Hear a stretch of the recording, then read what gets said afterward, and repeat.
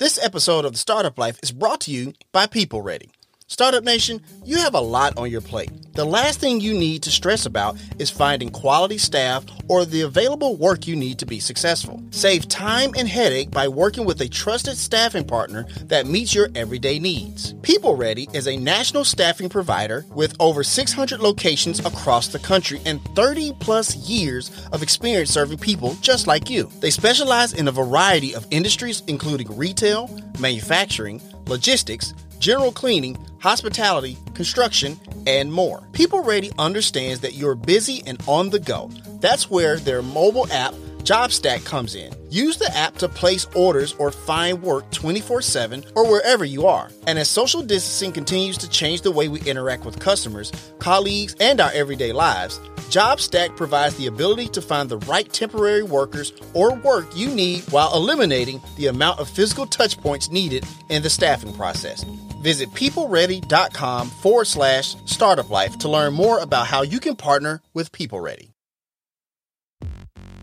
It's time to be about that life, the startup life.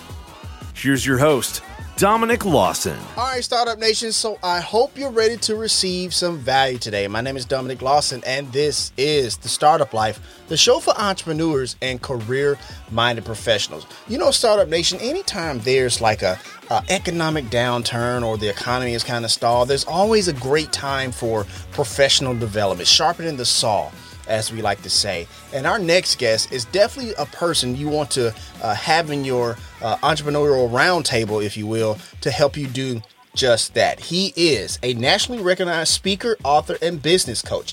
He founded Performance Breakthrough in 2007 to help mid-sized companies achieve dramatic business growth by working with leadership teams to ensure that they have the right people, strategies, and execution habits for growth.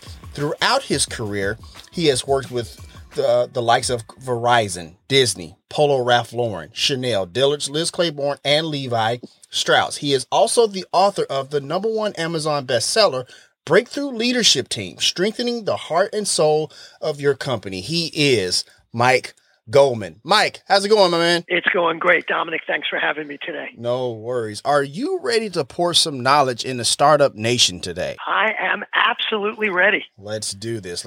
So if you would, please, sir, just kind of share with us your origin story, your background a little bit, if you would. Yeah, I've spent the last 30 years in coaching and consulting. And the first half of my career, right off the bus from undergraduate, went to work at a probably still the biggest management consulting firm out there, a company called Accenture, if you've heard of it. Oh, yeah. Spent a lot of time at Accenture, then went to Deloitte Consulting. First half of my career was consulting. If you weren't a multi-billion-dollar Fortune 500 company, we wouldn't even look at you. Those are the kinds of companies we worked with. And, Gotcha. and I learned a lot. It was a good career. Notice I use that word good and not great. It was Right. a good career. But something was missing. I just didn't feel like I was having the impact I wanted to have. Didn't feel like I was really leveraging my strengths and doing the work I wanted to do. So I made a really, really gutsy, tough decision, halfway through my 30-year career and said, you know what, I got some money put away. I'm going to do my own thing and started my own company, doing coaching, not consulting. And in my mind, those are two very, very different things. Which we could talk more about if you want Sure, to, but doing absolutely. coaching, working more with small and mid-market companies where I could really have an impact.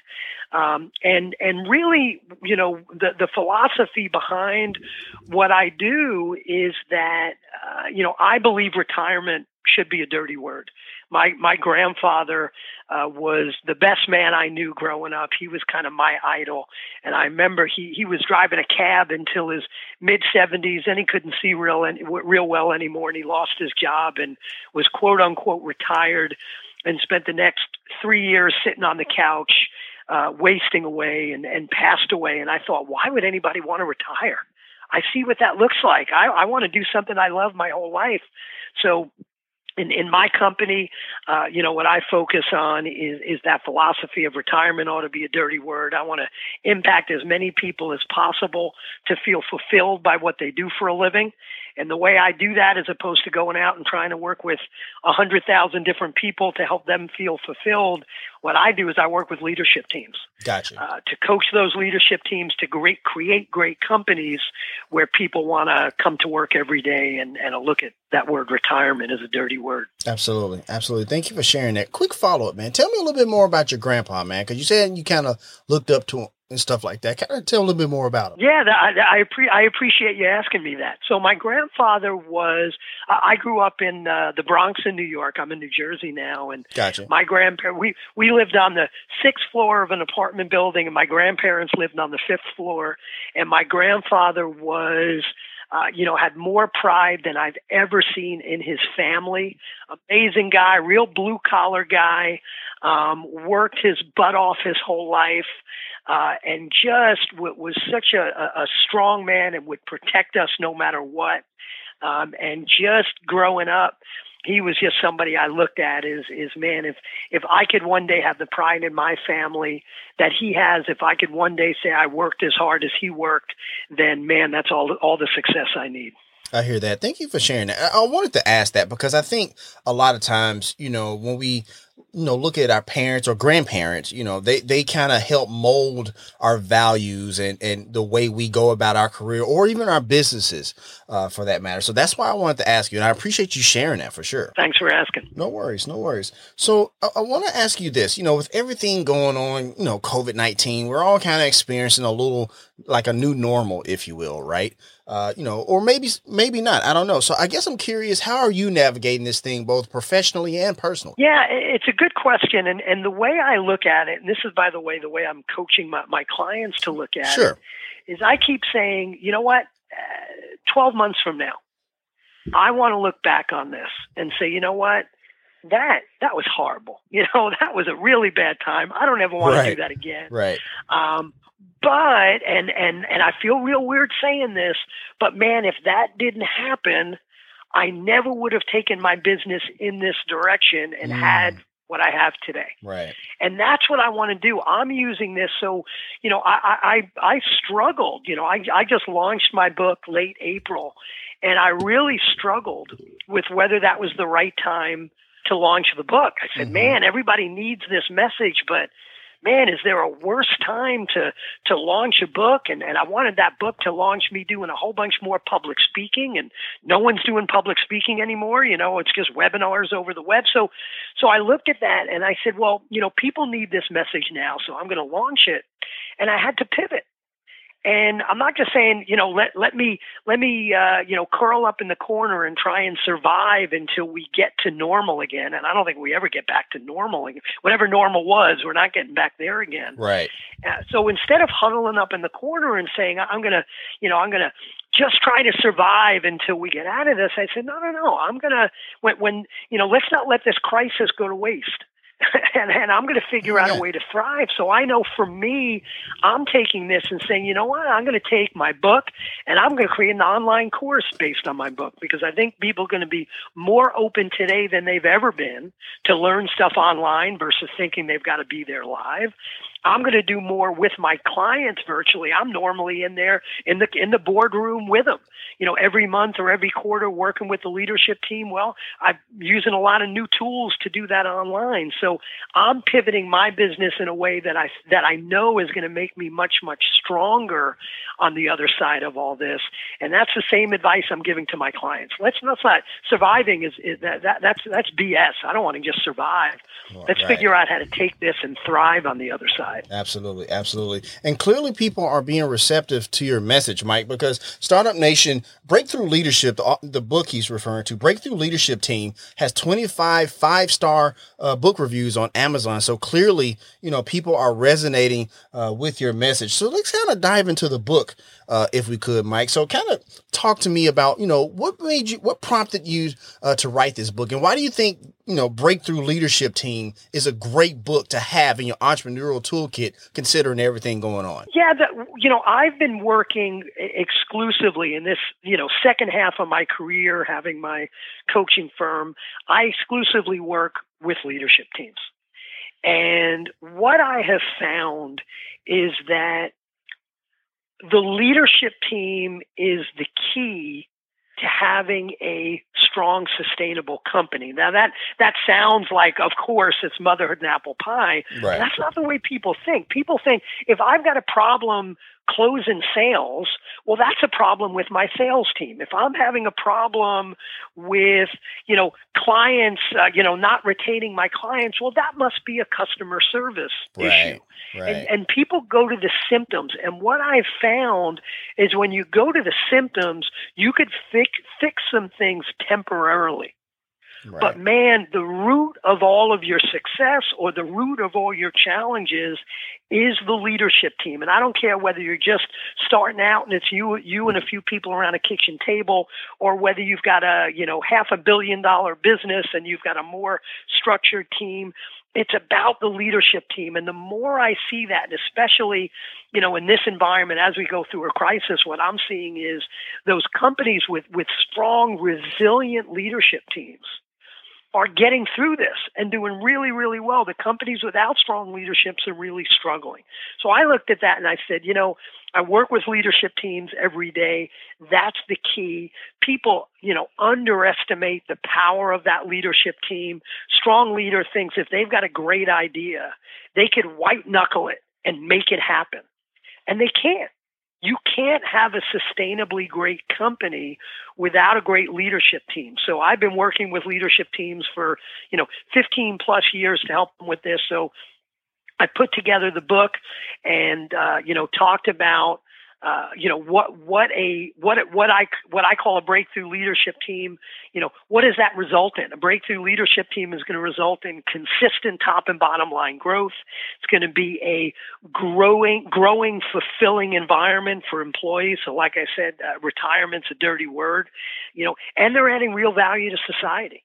And the book is all about what you have to do as a breakthrough leadership team in order to see those kinds of results consistently.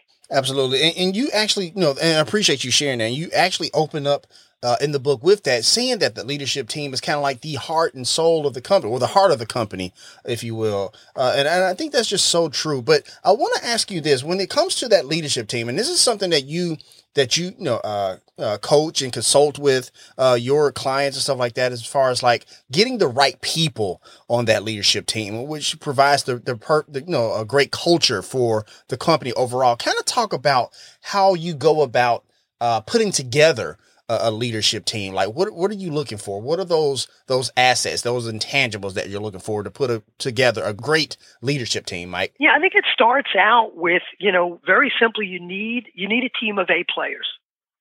And when I say that, again, don't take it lightly. There are people that believe if I've got a bunch of real superstars, I could have a B player. Right. Or even a C player on a leadership team. And you cannot, because that cascades down through the rest of the organization. A players hire other A players. B players hire C players. Right? And I know that math doesn't work because I'm not sure in there who's hiring the B players. Right. But if you've got a B or a C player on the leadership team, that problem's going to cascade down. So number one, what I talk about in the book is how you go about finding and keeping those A players on the leadership team, and how do you define what an A player is? Now, it's not just a matter of getting a bunch of superstars. Those folks need to master self-leadership. Because if you can't lead yourself, especially in this crisis kind of environment, if you can't lead yourself, good luck leading anybody else. So it's a team of A players. They've got to master self-leadership. They've got to be proactive about how they structure the leadership team. Most leadership teams I see, they may have a VP of sales and marketing.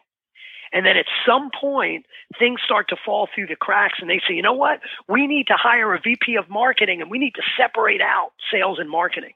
But they only realize that when things are falling through the cracks. What I talk about in the book is how you could you create a growth plan out 12 quarters and use that plan to proactively structure your leadership team so you could deal with those problems before they happen.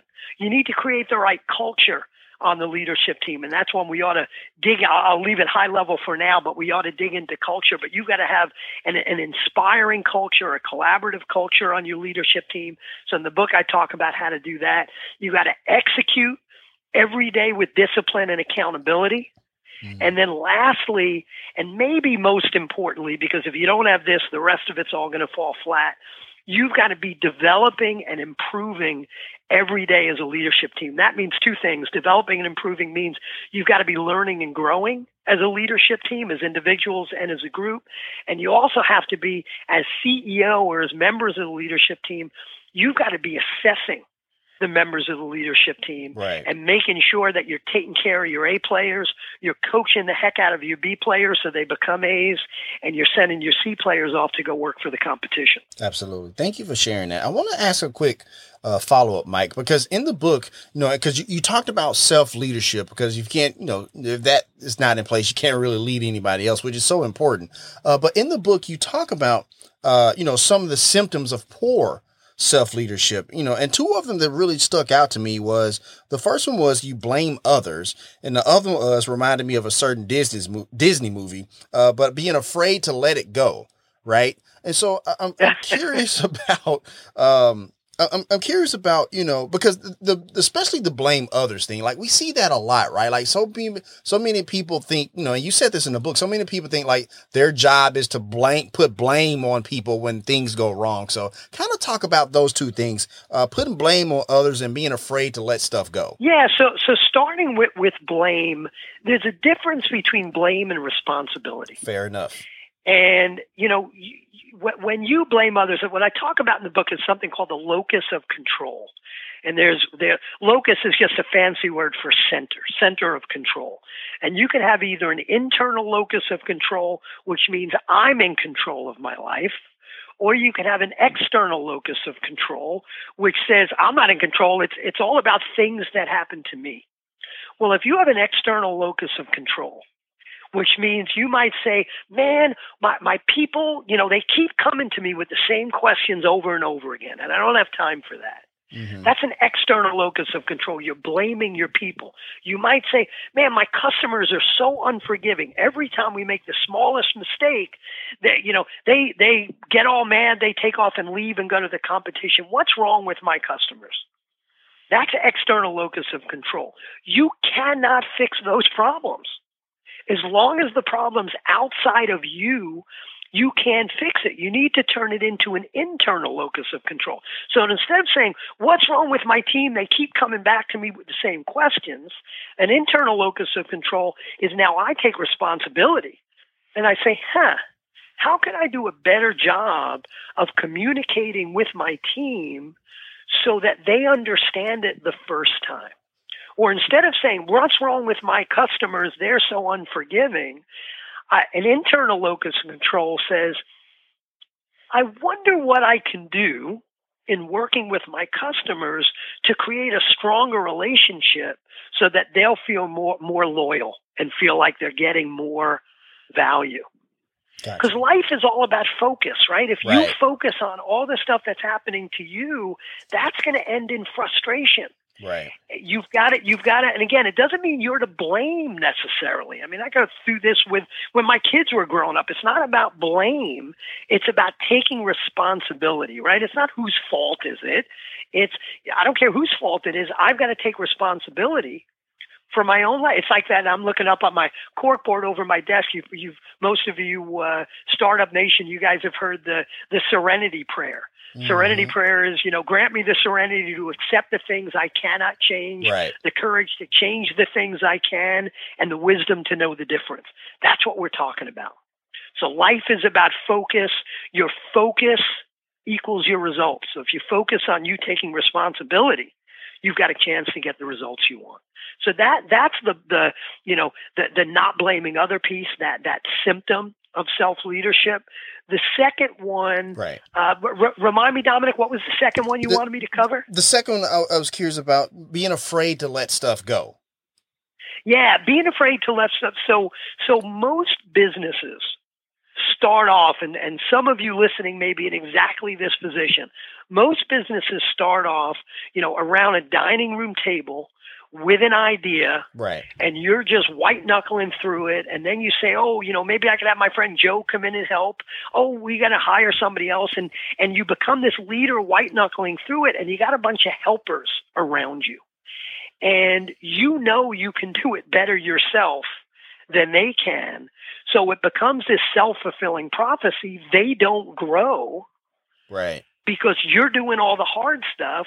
And then after several months, you're complaining that you're the only one that can do the hard stuff and nobody's helping you. Right. So at some point, you've got to loosen your grip on that steering wheel so you're not white knuckling it anymore. And you've got to start to trust the others around you. And that may mean they're going to make some mistakes along the way. I mean, that's the price you got to pay. But you have to get to a point. You got to kind of fake it till you make it here. Right. But you got to get to a point where they're better than you at doing what you do. And it may not start off that way. I remember, way back, actually, in between consulting and coaching for a couple of years, I had a staffing and recruiting firm. And before it was true, if I had a client asking me questions about filling a certain position we were trying to help them staff, right, I would say, you know what? If I talk to you about it, I'm just going to screw it up. Let me put Kim on the phone. She knows this better than I do. And I give them to Kim. Now, that wasn't true when I first started saying that. I knew it better than Kim did. Right. But in time, Kim learned it better than I did. And my clients went directly to her. So I had to fake that for a while. But you've got to trust and let go, because your company is going to be limited by your brain power. If you don't do that, and man, you don't want your company limited by any one person's brain power, even your own. Absolutely. And I think that's a very powerful piece you just talked about, Mike, because that's super important, because we've talked to many people, who are startup founders, and they say that, like, look, man, like sometimes the best thing for your company is to let stuff go, even if that means for you to leave the company. But in this instance, it's more so kind of like you just said, like, not one person should be limited in the company, even if it's the startup founder. So I appreciate you sharing that. Yeah, you've got to get to a point where, and this is where, going from Fortune 500s to the small and mid-market companies, I feel like I could have a bigger impact. Right. Is there are times I start working with a CEO and they're building their leadership team, and I'm helping them craft that leadership team, and they haven't taken a vacation in 10 years in building the company. Right. Now, all of a sudden, they build a team around them, and they're a little hesitant, but they go, you know what, I'm going away for a week. First time, but I'm going away for a week because I think I've got the team. And they come back, and the company's better than before they left. Right. And that's your goal. Your goal is at some point you want to say, man, I'm not sure I'm adding the kind of value. I guess I need to learn and grow because these guys are running faster than I am. Right. Man, that's a little bit of a hit to your ego, right, but that's a beautiful position to be in. Absolutely. Absolutely. It reminds me of the Warren Buffett quote, a great company is one your idiot brother can run. So I definitely understand that. But please don't hire your idiot brother. Of course not. Of course not. Of course not, for sure. Once again, Startup Nation, we're talking to Mike Goldman, the author of Breakthrough Leadership Team. If you're interested in purchasing that book, Startup Nation, we have a link in the show notes if you're listening to the replay on the podcast, but you can also get that on Amazon or any of the favorite places you like to purchase books. Another story in the book, Mike, that you talk about is the story of the founder of the Container Store, Kip Tindall. And he has a great philosophy when it comes to hiring employees, basically the 1=3 model, basically one great employee equals 3 good employees. Kind of talk about that a little bit and why that's important, in building that great employee base and culture. Yeah, that's probably my favorite business philosophy. Absolutely. Is that 1=3. Mm-hmm. And, that's something that the biggest challenge, not only did I use my 30 years of experience to write this book, but I also interviewed a number of CEOs. And when I interviewed the CEOs, one of the questions and by the way, I only interviewed really successful CEOs with really strong leadership teams. Gotcha. I wanted to find out the right way to do it, not the wrong way to do it. Right. And I asked each of them, what was the biggest mistake they made? And all of them except one had the same mistake. It was amazing. And they said it was keeping the wrong person on the leadership team too long. Gotcha. And that gets back to this 1 = 3 philosophy, because what happens is, and this is something I really have to stress with my clients, people are willing to keep a B or a C player around because man, that's a difficult conversation to have. B, I think I can just coach them a little bit more. Right. Right. But also it's, well, yeah, they're not doing a good job, but if I let them go, if I cut the cord, if I send them off to go work for the competition, now I'm going to be short staffed. Right. And this 1 = 3 philosophy is beautiful, especially at a leadership level. Because I'm like, look, if you're getting rid of a toxic C player, then not only is the person you replace them with, if you go out there and hire an A player, and I got some advice in the book on how to go out there and find an A player. Right. Not only are you going to find someone who is at least 3 times as productive, because by the way, this 1 = 3 philosophy, it's for everybody in a company. I would argue when you're at the leadership team level, it may be 1 = 10 or 1 = 15. Because of the cascading effect down the organization. So if you cut the cord on this C player and hire someone who's an A player, you're going to see 10x, potentially 10x productivity gains there. Right. And by the way, and this amazes me, even before they hire the person's replacement, they still think they're short-staffed. But when and this just happened at one of my clients who lost one of their VPs who had been there for 20 years, and they finally decided this person was toxic, and they had to lose her from the team. Everybody else around that person became more productive. And they're still going to fill that role, but productivity actually went up by losing that person. Wow. And that's incredible. I've never once, right, I have this philosophy that I didn't make up. Most of what I learned, I just stole from somebody else. And there's a philosophy, and I don't remember who said it, but I stole it, which is, fire fast, hire slow. Right. And most companies do the opposite. They just take forever to let somebody go, and then they're short-staffed, so they rush to hire somebody new. Right. Right. And it's just crazy. You've got to do the opposite of that. So this 1 = 3 philosophy is really at the foundation of a lot of what I do. I have each of my leadership teams assess the CEO assesses the leadership team, and the leadership team assesses their direct reports every quarter. They look at who their A, B, and C players are, and we've got specific plans for what are they doing to absolutely take care of their A players, make sure they never leave. What are they doing to coach their B players to become A's? And for the C players, I tell them, you got 90 days to either coach them and fix the problem, or cut the cord and send them off to go work for the competition. Right. Right. Thank you for sharing that. In that answer, I'm always, interested, because a lot of times we see where you hire somebody, right, and that they're not the great fit. Like, you try to coach them up, you try to do whatever you can, and it just doesn't work. And I see a lot of times where people are hard pressed to let that person go because it's a reflection on them. It's like by letting them go, you admit that like you made a mistake, and people don't want to, kind of own up to that. So I see that as well, a lot of times. Mike, do you see that too? I do. I see that. I mean, there are a lot of reasons. For sure. And let's be real. Yeah. I'm going to say excuses, not reasons. Fair there are enough. a lot of excuses. Fair enough. And that's one of them. People say, she's been with the company 20 years. I feel some loyalty. It's like, well, do you feel more loyal to this one person than the other 50 who are suffering? There it is. Because she's still around. People are, we already talked about they're scared of being short staffed, but if you look at 1 = 3, you're going to gain productivity by losing that person. The other thing that happens is people really are uncomfortable having those conversations. That's true. Right? I mean, some it is they don't want to look bad, but they're really, that's not an easy conversation to have. It's to go not. tell somebody that their job is in danger, or to go tell somebody that it's done, that you're coaching them out of the organization. But again, it's so important. I put my clients on the spot there because they like to say, well, I don't want them to feel bad, and I'm worried how they're going to take it. Let's be honest. It's not about them. Right. It's about you. It's about how uncomfortable you feel having that conversation. Well, you know what? Get over it. because you're hurting the organization. And by the way, you're hurting that person. I really believe I can see that. everybody has the ability to be an A player somewhere. This person may not be a good fit for your organization. Maybe they're not living your core values. It doesn't mean they're a bad person. It just means they're a bad fit for your organization.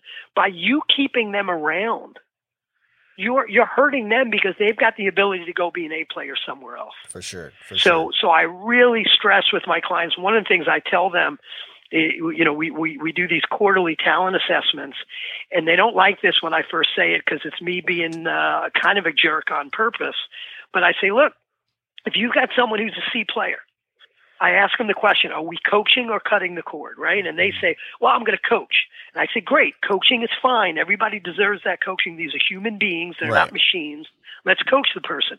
But if we come back 90 days from now and that person is still a C player, and you still think they deserve more coaching, you might be the C player. Ooh. And that hits them right between the eyes. Because absolutely people deserve coaching. Right. But you better not be 6, 9, 12 months saying the person's still a C player. They're still a toxic to the organization. But man, I'm still going to coach him. You're kidding yourself. You're just avoiding that difficult conversation. Right. Thank you for sharing that. When you talk about like sometimes people. All right, Startup Nation. So we're going to go ahead and take a quick break. We got to pay some bills. Once again, my name is Dominic Lawson, and you're listening to The Startup Life.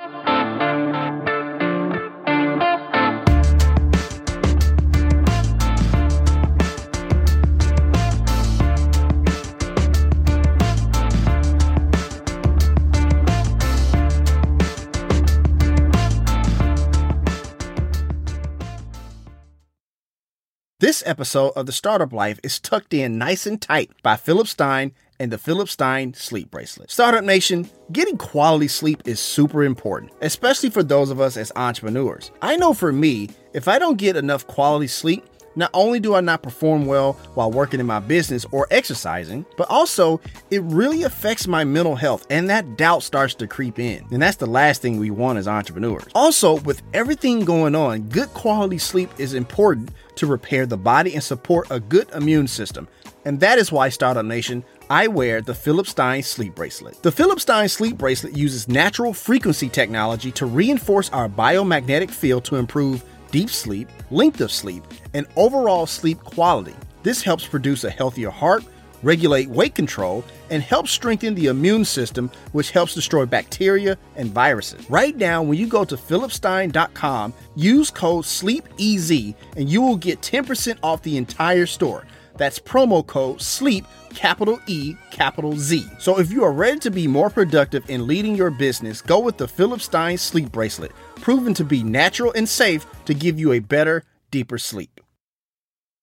The Startup Life is powered by Ladder. Startup Nation, as an entrepreneur, you are the engine that powers your business. We have had many entrepreneurs on the show, from those that played Division II basketball, quite a few Ironman participants, and even an NFL quarterback. And the one thing they all have in common is that they know getting early morning workout wins leads to business success for the day. However, it's super important what fuel you use for your workout to get that early morning success.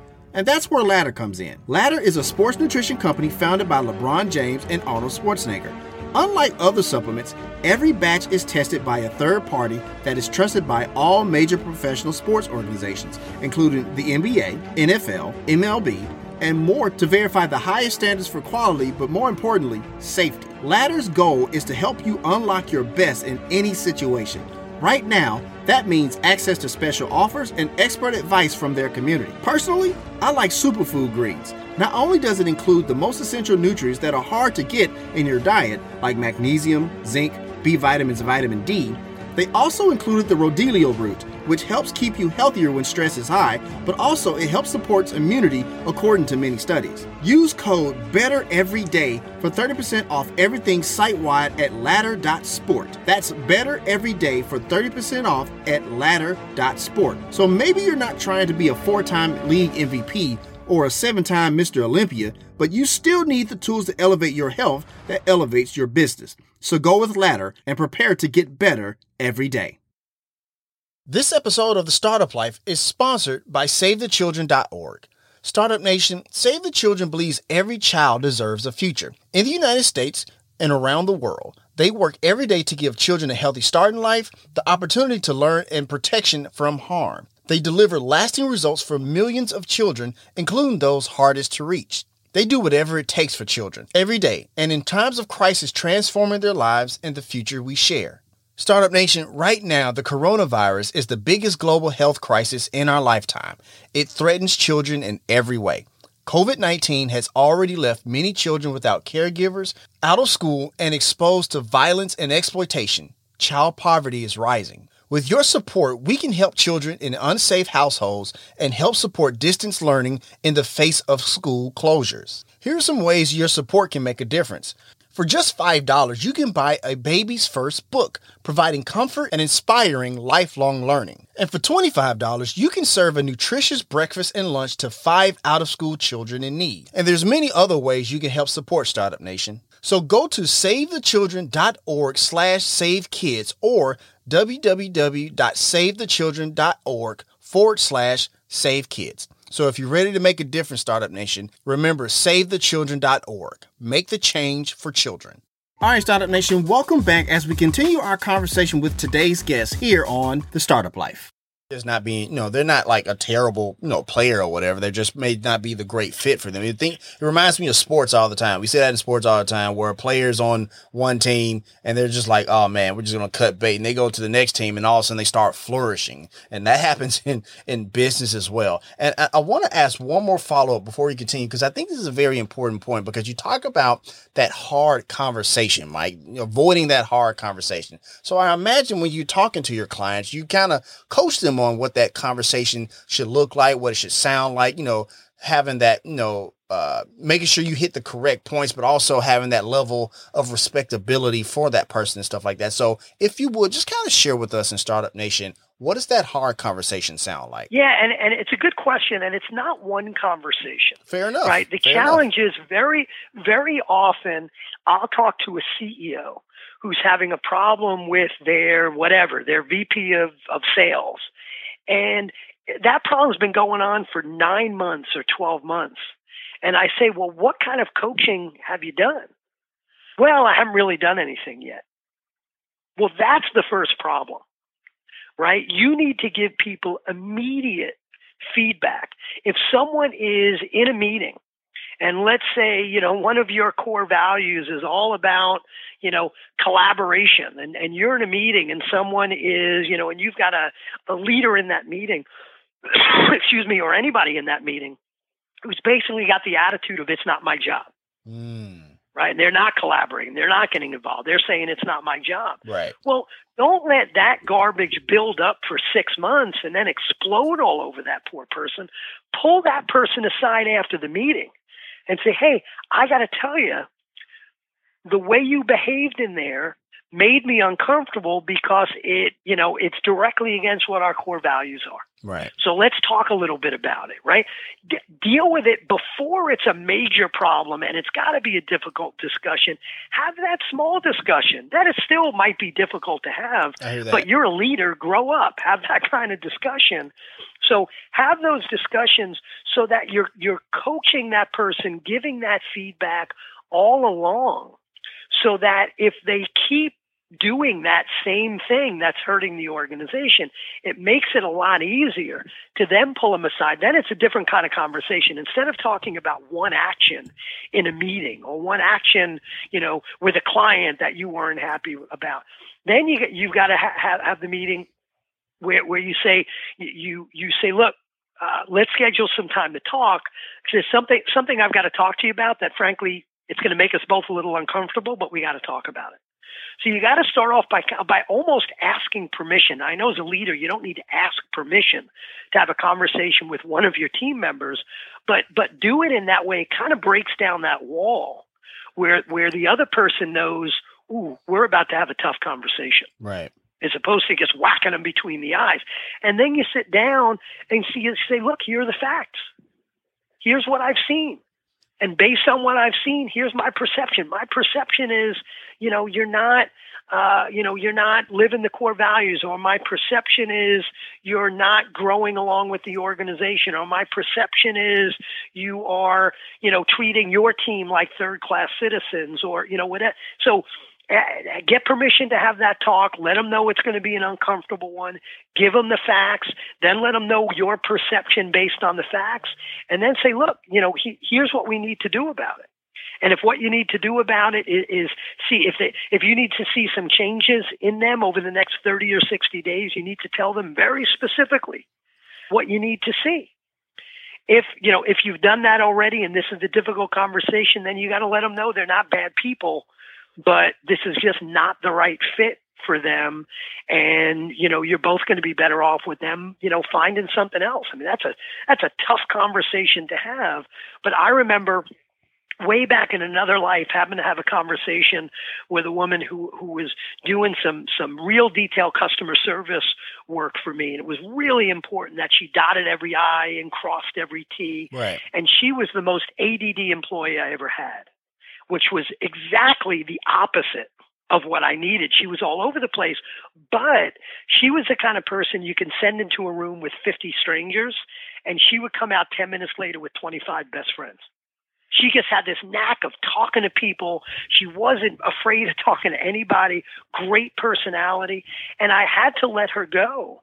But I had what I would call a strengths-based firing, where I said, look, you got all of these strengths. You could be a great salesperson. You could do all these great things. That's not what I need. You're never going to be truly successful here. If you can find something to go leverage your strengths, you're going to be able to do amazing things.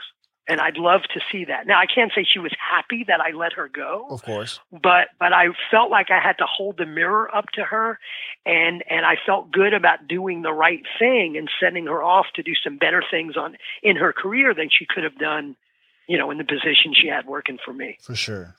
And I appreciate you sharing that, because, a lot of times, and you clarified this earlier, where it's not just one conversation. It should be multiple conversations, even like many conversations leading up to, what could ultimately be that conversation about letting somebody go. So I appreciate you sharing that value, Mike, for sure. Once again, we're talking to Mike Goldman, the business coach, author, and speaker. And we were talking about his book, Breakthrough Leadership Team, Strengthening the Heart and Soul of Your Company. If you want to purchase that book, Startup Nation, we have a link there in the show notes for easy access if you listen to the replay on the podcast. Or you can just get it, if you're listening on radio, you can just get it wherever you get your favorite books as well. So I want to talk about, your company a little bit, Mike. You do coaching and stuff like that. Just kind of walk me through the services that you provide and things like that. Yeah, so I'm a leadership team coach. And what that means is, and I say that because the word coach means so many different things. For sure. There are life coaches, business coaches, executive team coaches.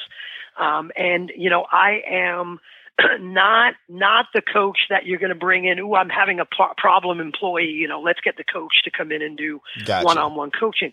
I work exclusively with leadership teams. Gotcha. And, specifically my clients are CEOs that have a leadership team, or they're growing a leadership team. They are at some level frustrated that they're not growing fast enough or consistently enough or profitably enough. They want to create a great, fulfilling environment for their employees and their lifetime learners.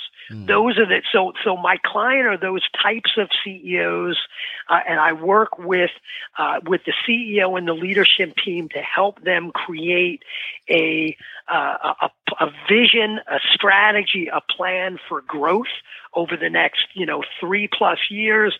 I help them put the execution habits in place so they've got the right disciplines to do what they say they're going to do every day and hold each other accountable. Right. They've got the right priorities. They're measuring the right things. They've got the right meeting rhythms. And I help them make sure they've got the right people in place with the right culture.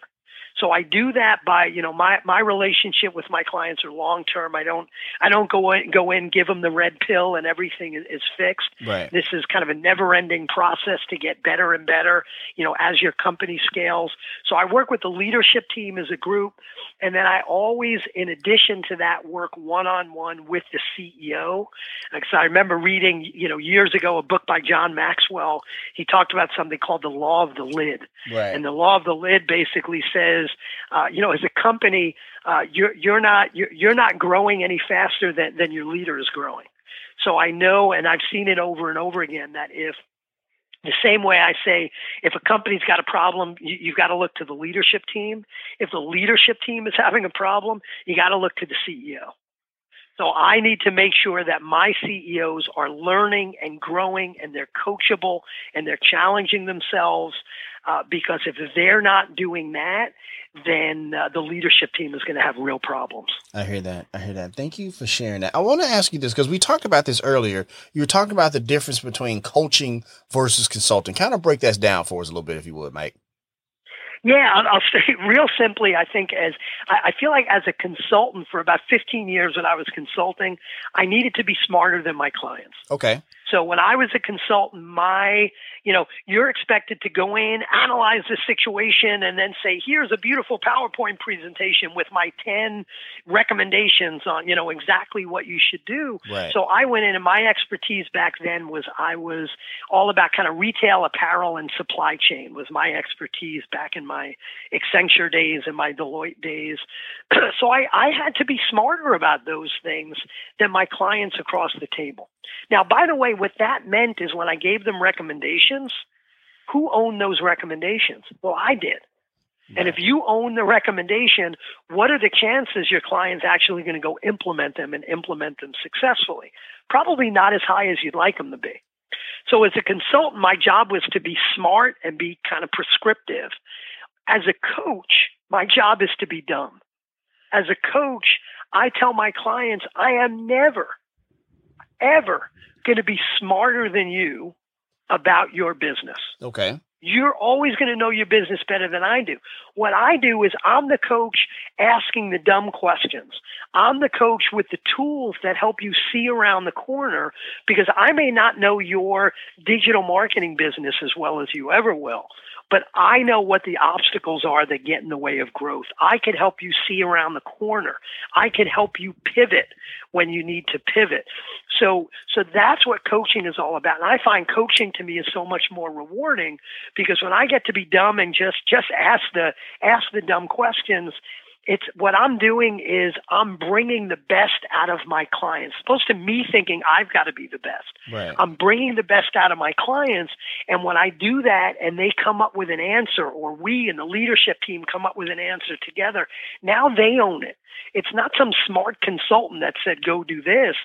They own it, which means they are way, way more likely to go and implement it and make it happen and be truly successful. Absolutely. And I appreciate you sharing that, because I imagine when you do that, it feels more like, we got to listen to this consulting guy over here. And it feels more like you're kind of just more so guiding them as opposed to kind of telling them what to do. You know what I mean? And I think a lot of people are kind of more receptive to that. Is that what you found as well? Yeah, absolutely. Yeah. Absolutely. Yeah. People are more receptive to it. I can't, it's tough for me to admit from way back in the, late 80s and 90s in my consulting career. It's tough Right. to admit how many beautiful strategy and planning PowerPoint presentations I created Right.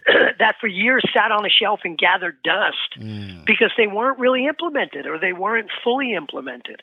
And we'd also kind of go in and do a project and then leave and expect that they were going to go do it.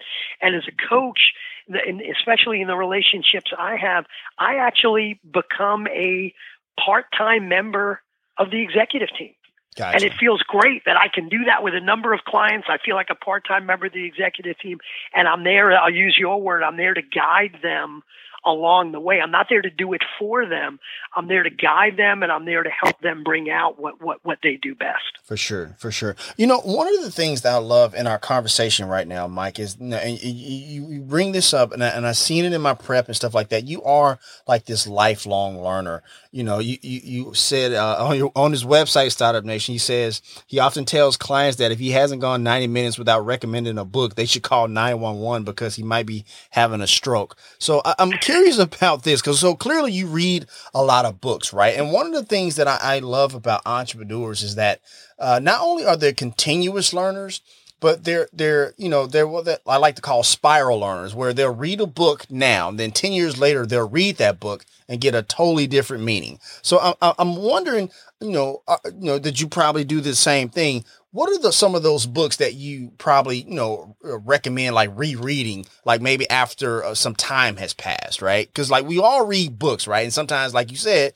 we read them, we throw them up on the shelf, and they collect dust. But some books are so good, like, you gotta reread them as well. Besides, obviously Breakthrough Leadership Team is one of them. But what are some of those other books that people should reread as well? Yeah, it's a great question. And the first, and of course, I'm thinking of which are the books that I've read 5 or 6 times. Gotcha. And the first one that comes to mind is Good to Great, Gotcha. Jim Collins. Right. To me, that's one of the first questions I ask leadership teams when I work with them is I'll say something, and that book is typically one of the first 2 or 3 books that come up.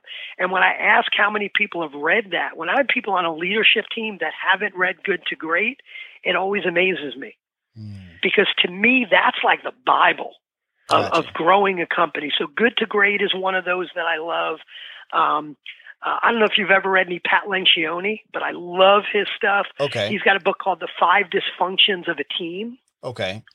Which is, unbelievable. So that's another one that I've probably read and listened to maybe a dozen times. Right.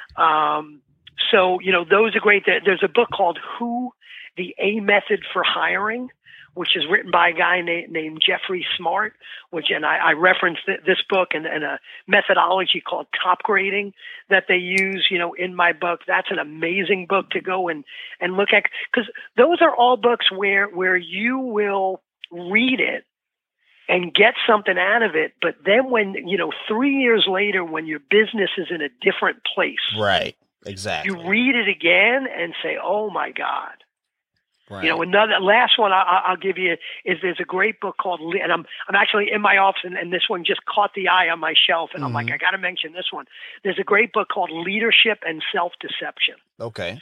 Which is, and it's actually by a group called the, what's the name of the group? It's the Arbinger group. Okay.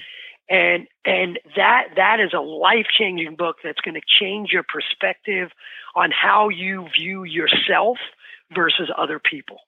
And that's like a massive idea of how you view yourself versus other people. And I won't even try and explain it, but man, if you haven't read that book, read it. When you're done reading it, you're going to want to read it again. I hear that.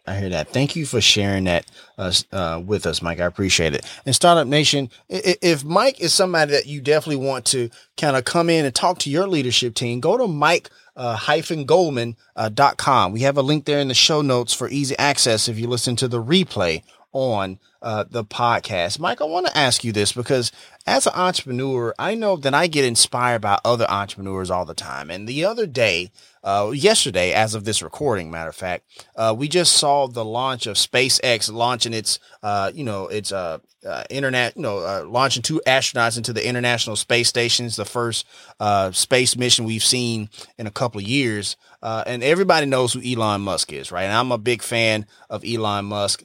When you see other entrepreneurs who have these great feats like that, does that inspire you as well? And who are some of those entrepreneurs that inspire you? It absolutely inspires me. And the ones that inspire me, the ones that, Startup Nation, you've probably never heard of. Because the people that inspire me are the small and mid-market folks, the other coaches, the speakers. Fair enough. I can remember when I first started coaching way back, I joined this coaching organization and I walked into the room and there were people talking on stage about the business they had built, and I was kind of new in my own business, and I thought, my God, how am I ever going to do what these guys do? And I found a couple of people. Actually, I found the coach I have today is still a coach I met back then who taught me the difference between coaching and consulting. And you know, I just had a conversation with him yesterday morning. I still talk to him a couple of times a month.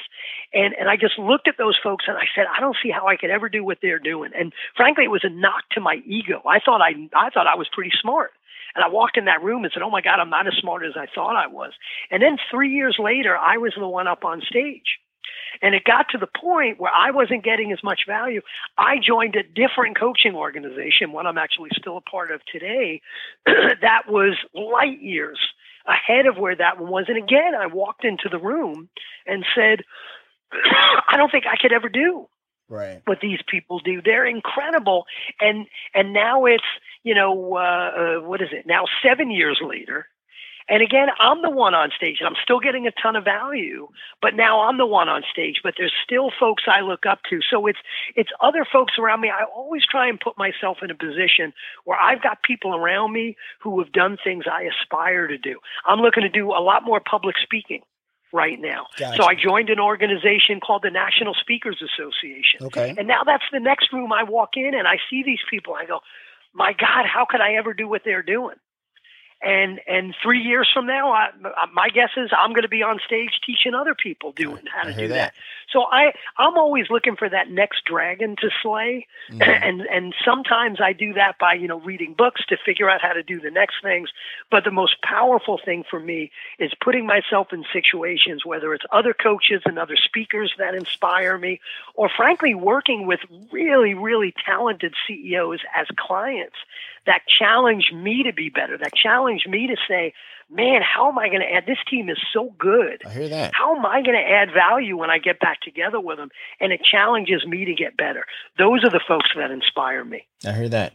Thank you for sharing that. I really appreciate that because, you know, a lot of times, you know, we do kind of fall in love with like the Elon Musk's and the Jeff Bezos. But like when you talk about, you know, the people that maybe, you know, don't have like the fanfare, you know, I think that's important, you know, because they're out here doing the work as well. And that, you know, and honestly, they're like, you know, in the kind of the 1%, if you will, of people willing to kind of go out on their own and kind of try to, you know, build something from nothing. So I can appreciate your answer, Mike, for sure. Thank you. No worries. So I want to ask you this because in your book, you talk about your son, Richie, and you explained it to kind of talk about, you know, some of the, you know, the things you explain, you know, some of the things you teach in your business and stuff like that. But I'm curious, like, what is something that Richie has taught you, you know, that has led to, you know, both professional, you know, development or even personal development? Yeah, thank you for asking that. It's a great question and it's an emotional one. And for those that haven't read the book, what Dominic is referring to is, you know, I tell a story from when my son was 12 years old in the book, and he's now 25, by the way. So, gotcha. So the story was a while ago, but right. I tell the story about my son, and I won't go through the whole story, but my son has Asperger's syndrome. And for those of you who don't know what it is, it's a kind of a high-functioning version of autism. It's on that autism spectrum, but it's high-functioning. And I was, from the time I was a kid until, you know, being a dad, I was not the most patient person in the world. And I was kind of quick to anger. And things had to be, if they weren't the way I wanted them to be, man, why weren't they that way? And, you know, my son, because he wasn't what I expected as a son, we weren't out in the backyard throwing the baseball around. Right. We weren't doing the things I thought a dad would do with his son because he was different. He wasn't right or wrong. He was different than what I expected. And that was a real tough pill to swallow. And frankly, I'll be honest and vulnerable. For the first bunch of years of his life, I was a pretty crappy dad because he wasn't what I wanted him to be. Gotcha. And I would get very frustrated by that. And what I realized when I started coaching and I was learning and growing as a coach, it hit me. I'm not a very religious person, but I'm a very spiritual person. I do believe there's something going on out there. There's something bigger than us. There's a reason for what we go through. And I looked at it and I said, you know, I believe that I have become a coach, which means I've got to learn and grow every single day. Mm-hmm. I've done that. By doing that, it makes me a better father because I learn things that I need to become a better father. And here's the kicker. The other way around is, again, I wouldn't have planned to have, a son with Asperger's and some of the issues he's gotten. By the way, he's a great 25-year-old adult. We have a great relationship now. But I learned things from him around patience and around how to communicate in some different ways. The idea of locus of control we talked about earlier, internal versus external locus of control, I realized by changing my attitude about him. I hear that. It changed his behavior. I'm not going to change him. I'm not going to get rid of his Asperger's. I can't cure that. Right. But if I change my attitude about him, the world around me, including him, changes. So I believe he was put on this earth to teach me how to be a better person. I am such a better man, not just a better coach. I'm a better man because of that, in learning patience, in learning to take responsibility, and learning how my attitude impacts my actions. It's just made me a better coach, and more than that, a better person. I hear that. Thank you for sharing that. I appreciate your vulnerability and transparency in that answer. I really do. So I want to ask you this, Mike, because, we're starting to wrap up here. Once again, we're wrapping up with Mike Goldman. I want to ask you this, man. What's your entrepreneurial superpower and why? I think it's my passion for what I do and my ability to pass that passion on to my leadership teams. Gotcha. I mean, I have, when I work with clients, I work on, we have full day meetings, we have 2-day meetings, and most people think 2-day meeting, how do you get through a 2-day meeting? I'm going to fall asleep halfway through the first day. No one's falling asleep, Gotcha. In a meeting. Right. The passion is incredible. So yeah, I think it's that passion for what I do and my ability to transfer that to them as well. I hear that. Thank you for sharing that. And before I ask the last question, just want to say thank you, Mike Goldman, for coming on the show. You gave great value that we definitely here at Startup Nation can kind of chew on. Once again, Startup Nation, the book is Breakthrough Leadership Team, Strengthening the Heart and Soul of Your Company. You can get that book and wherever you get your favorite books. But if you're listening to the replay on the podcast, we have a link there in the show notes for easy access. Also, if you're looking to hire Mike to kind of help coach your leadership team, go to mike-goldman.com. We have a link there in the show notes once again for easy access if you listen to the replay on the podcast. Mike, I'm actually going to turn the microphone over to you, man, because, given everything going on, man, people feeling a little kind of down and feeling a little discouraged in their businesses. We all know a lot of small businesses are hurting right now. Kind of give us some words of encouragement to take us on out for today. Yeah, the word I keep hearing over and over again is resilient. And I think that may be the 2020 word, is resilient. If I had a chance to write my book over again and retitle it, I may call it The Resilient Leadership Team.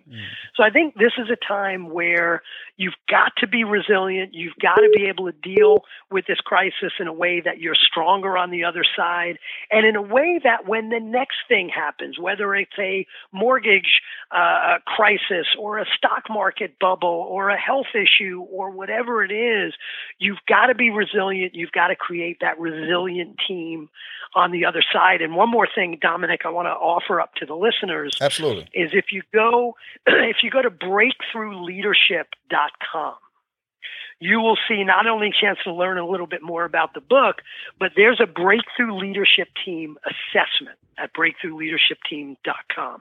You can take, it's a free assessment.